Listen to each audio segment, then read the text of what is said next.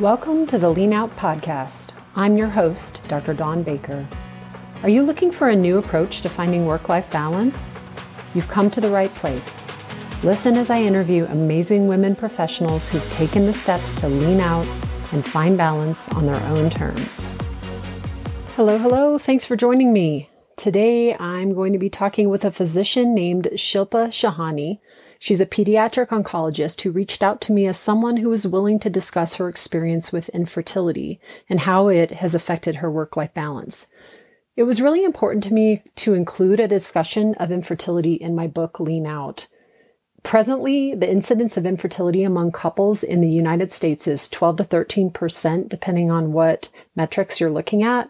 And the data we have for women professionals, which is mainly women physicians at this point, reveals that the incidence is about double that number, which is crazy. This is something Sheryl Sandberg and the whole Lean In movement fails to recognize when encouraging women to go until, quote, a break is needed. That quote is taken directly from her book, Lean In. Embracing these statistics, we have to take our fertility into our own hands and design work situations that are both flexible and accommodating, or there will be no future generation. Shilpa's story is included in chapter 3 of the book. You'll see in our conversation that Shilpa just starts right in talking about IVF treatment, so there's not a lot of context in our conversation there, and that's why I wanted to tell you about it in the intro here. I did not title this episode Infertility because it's about so much more than that. Our conversation ended up being much different than I expected, and you'll see why about halfway through. Shilpa is not the typical infertility patient, but nonetheless, her IVF journey is something that inspired her to shift her career path away from the typical always-on-call oncology practice, and she had to navigate some major identity crisis and changes due to that. I hope you enjoy this conversation. Shilpa Shahani, welcome. I would like to start by asking you about what your work-life situation is now and how it's different from other people in your particular medical field. Sounds good. So pediatric oncology is a relatively intense area of medicine.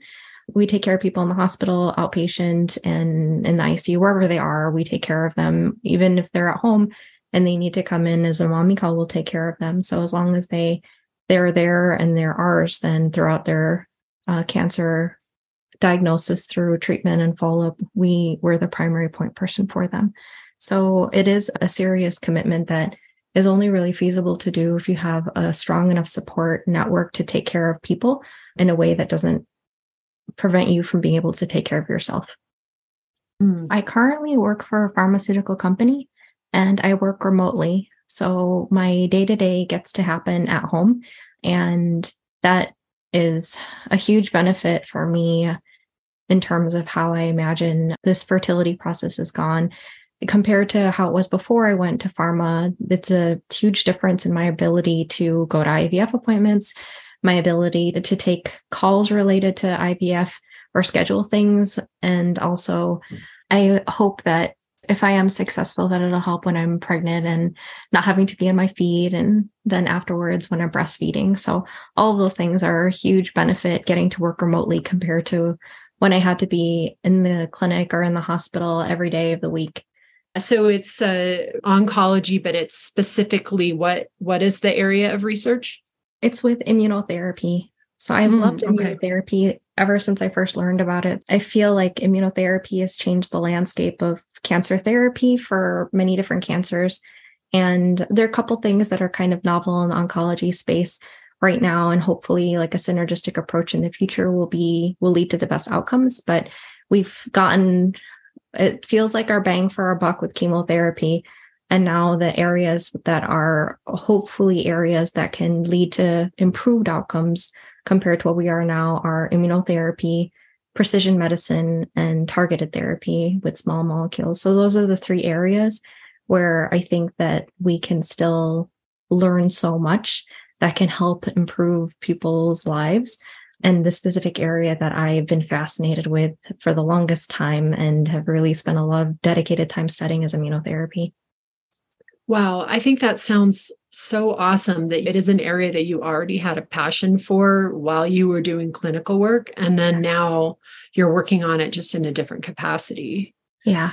So that makes my life much easier. And I'm lucky in the work that I get to do is something that I really love. It's an area of science that I've been fascinated with for years and have been wanting to pursue. So I feel like I'm getting to do work that I love doing anyway, and I am inspired by. So I'm really happy with my job and the work that I get to do. I do miss taking care of patients, but I also think that the value from a fertility perspective is so great, because taking care of patients also means being available for patients. And sometimes I need to be there for myself and not be available for others. So tell me a little bit about how that transition occurred. What incited you to lean out and take this journey that was different than other people that are working in PZONC? I tried doing IVF while I was in clinical medicine. I went through 2 cycles of egg retrievals, and it was really challenging. It was challenging because the schedule can be a little unpredictable. As you're doing an egg retrieval, you don't know the day of the egg harvest. It can vary depending on how well your follicles grow. And that can change cycle to cycle because of different regimens you're on, or, just the inherent variability that exists in IVF. So it makes it really difficult to schedule days off or time off. And I was working in a smaller group, a pediatric oncology group. So it was a lot harder to be able to make sure that my patients were getting the care that they needed while I was going for my visits and going for my procedures. And then when you get an egg retrieval, it's under anesthesia. So the whole day I wasn't supposed to work. I wasn't supposed to go back to the hospital. It's challenging when you know that you have a patient in the hospital that may or may not need your attention, but you just want to make sure they're okay. So I felt like I wasn't able to give my patients the quality care that I wanted to give and still pursue the IVF path. And I had to think about what that meant for me. Like, would I be okay if I gave my patients less than my all? And the answer there was no. Would I be okay not pursuing IVF? Because there are many women in medicine who decide that having children isn't for them. But I already knew that I wanted children in my future. So I knew that I wanted at least to try. Even when you start an IVF journey, there's so many limitations to the process. There's no guarantees until you're actually holding a baby. So I knew that even if I were to change my path, that didn't mean that I was going to have a child. But if I, at the end of my life, knew that I had never even tried, would I be okay with that? So the answer for me was I was not going to be okay with it if I had never even tried. And then there were some possibilities at work, because my group that I worked was really they're good people. And, everyone in the group was busy. So it's not like it's easy for all of them to just pick up slack. But for me, I was thinking, what's the best case for me? The best case for me is that I go through a couple cycles of egg retrieval. I have a baby, then I'm pregnant, I'm breastfeeding. I want 2 biological children, and I want to adopt a 3rd one. So that's what I want from my family. So I was thinking, what kind of ask am I making of my group? I would want them to support me through 5-10 years of going through this process of having a baby, and then the early period when a kid is a toddler, that's also challenging as a parent. So there's a long time that I was going to be asking for help of my group. And I felt like it wasn't fair to their group, and I felt like it wasn't fair to my patients. So then I had to change my work environment so that I felt like I could do what I wanted to do, what would make me happy at the end of my life, in a way that made me feel like I could do it with integrity. Yeah. And you had mentioned to me when we talked offline about how your identity as a physician, the way that it was going to change. Do you feel like that's the hardest part of what you've done?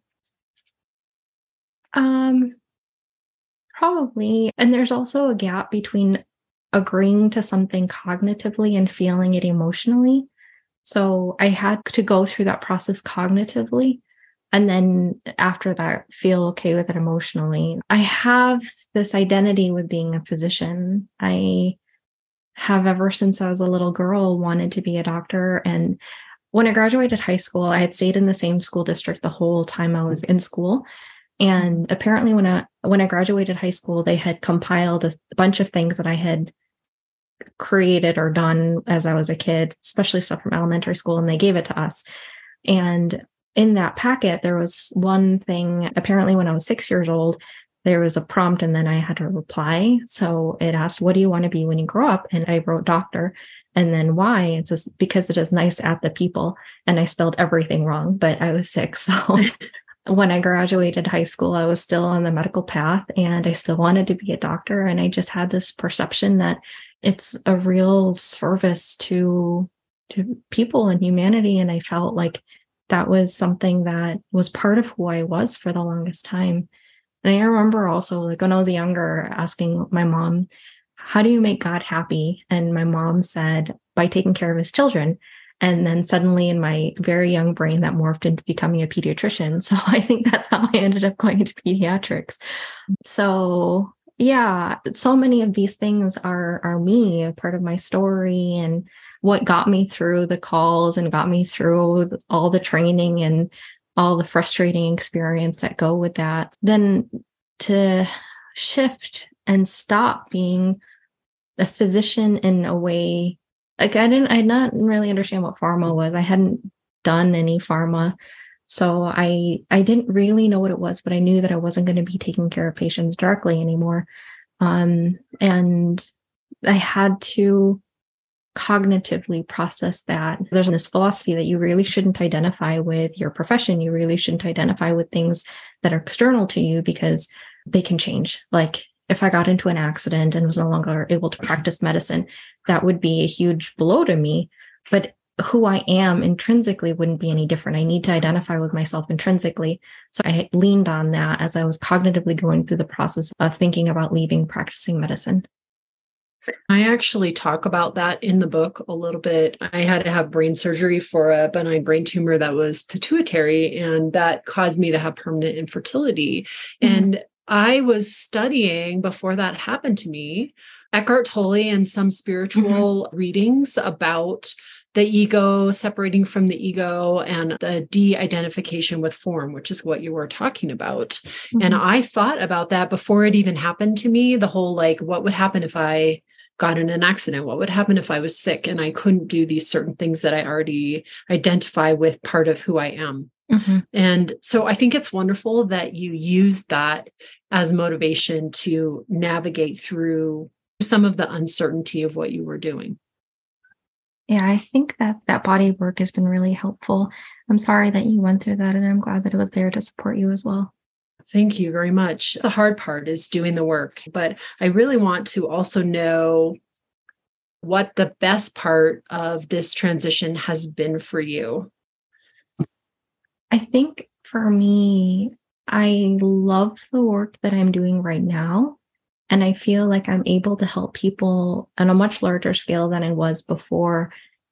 And as a pediatric oncologist, I definitely use the best that I had access to, but we are limited in the clinical arena by what we have access to. And in pharma, we're able to push that boundary and improve the toolkits that are available on the clinical side.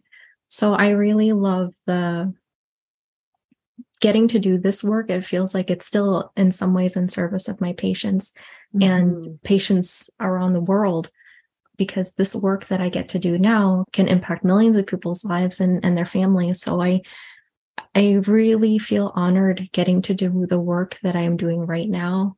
And I would never have had this opportunity if I didn't go through that process and separate myself from my identity of being a physician. The skill set that I learned as a physician, as an oncologist, and understanding this value absolutely translates to the work that I'm doing right now. And I'm only able to do the quality work that I'm doing because of my training as a physician. So I still have gotten to use those years and decades of work that I put into becoming who I am now. But it took kind of stepping into a void before realizing that that was what my future was. Yes. Great quote. I love it. If you don't mind me asking, what is your infertility diagnosis or the surrounding circumstance that you figured out that you had infertility? That is a great question. And this is what makes my story unique. I am not doing IVF because I have diagnosed infertility. I'm doing IVF because I carry a genetic condition that I don't want to pass on to my children. Okay. And so is this something that you knew about even when you were in training, or is this something that you found out about later? I found out about it, I guess, maybe like 5-ish years ago. I found out about it before I met my husband. So before we even became serious, I told him about it. I told him that I would need to do IVF, and we've never tried to get pregnant naturally. So the whole time I knew that this was going to be an element of my life. Yeah. And my genetic condition, it's an autosomal dominant one, which means it is a 50-50 chance of passing on to my children. It's a cancer gene, which I didn't know I carried a cancer gene when I went into pediatric oncology. I found that out after. And it also means that I carried, and my family carries it. I learned that I had it because my mom was diagnosed with it. And then my mom, she had 4 different cancers over 5 years. And I was a pediatric oncologist in my final year of training with her first diagnosis. So I became her primary caregiver. I moved her into my home.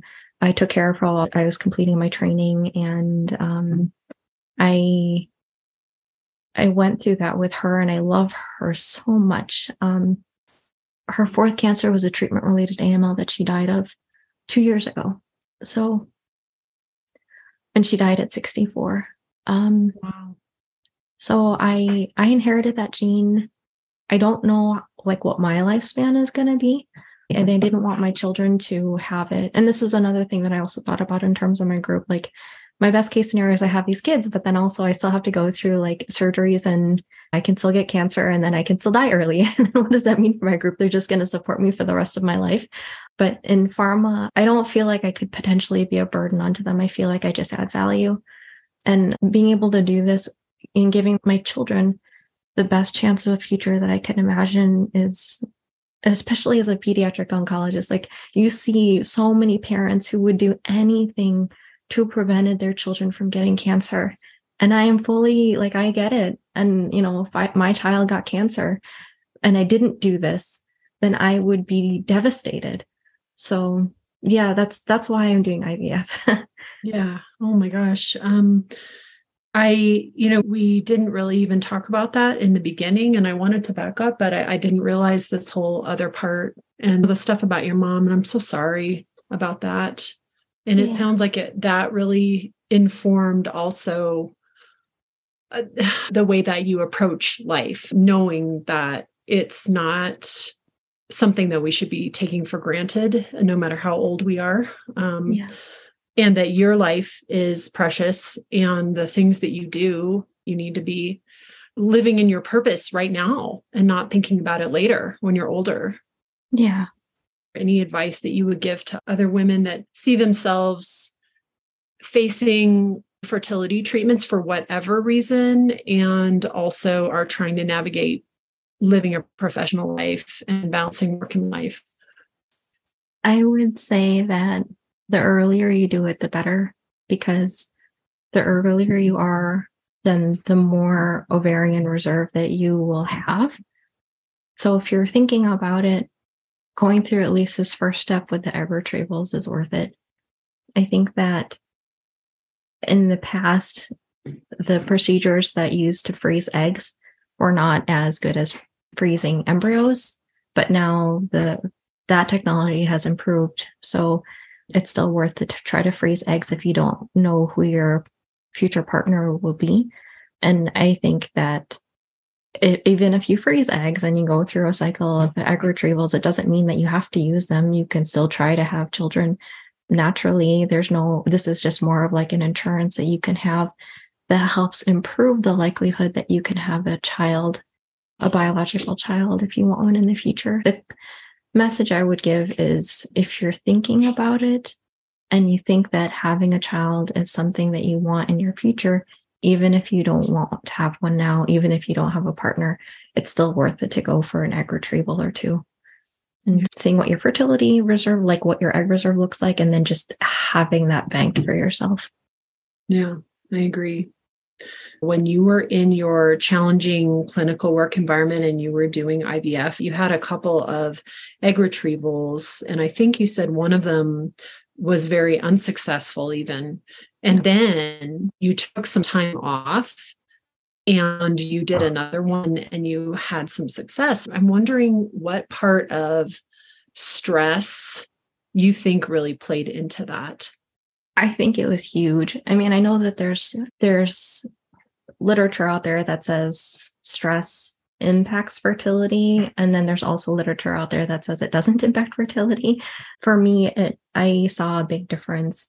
There's like this mind-body connection. Maybe if I had other like mental resilience, maybe it wouldn't have had as much of an impact on me. Who knows?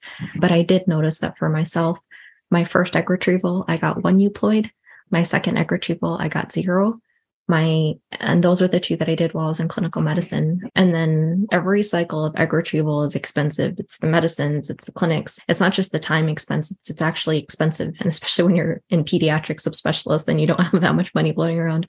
So it is expensive to do. And to do that, you lose time. You are using financial resources, you're using non-financial resources, and the help that you're asking for your colleagues and the demands that you are placing on your staff and yourself.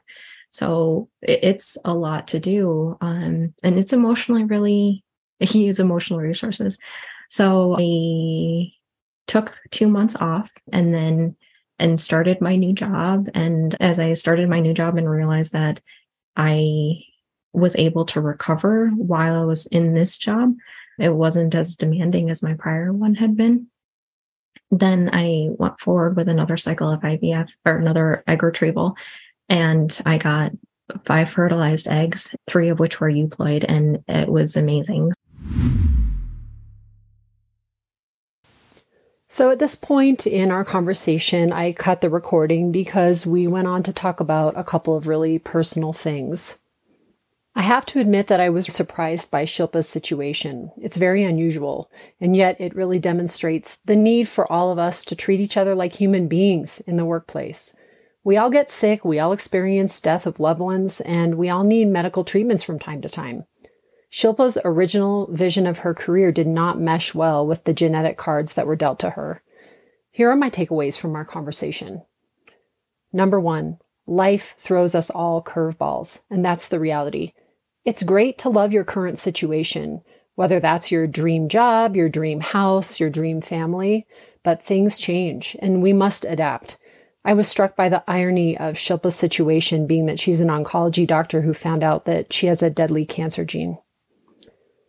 Number 2, consider your work style when evaluating your job satisfaction. And this might change over time because of those curveballs I'm talking about. Shilpa recognized that she wasn't going to feel good about her clinical work if she was not able to give it 100% for her patients, if she was not going to be able to be present at all times and give A+ work. Maybe you feel this way too, but maybe you're okay with B+ or even C+ work. There's no shame in that, but be honest with yourself about how you roll. Number 3, your identity as a person does not have to be tied to your job. You are a beautiful human being, unchanged by any external circumstances. Remember this as you navigate life, change, and loss. My parting question to you today is, do you know who you are when you're stripped of all your possessions, appearances, and titles? Thanks for listening to the Lean Out podcast. If you like what you hear, please leave a review for this podcast on iTunes or Spotify so other people needing this kind of community and inspiration can find it easier. Also, you can support this podcast and learn more about the ideas presented by buying my book, Lean Out, a professional woman's guide to finding authentic work-life balance. Lastly, if you want more information about working with me, please visit my website at www.practicebalance.com.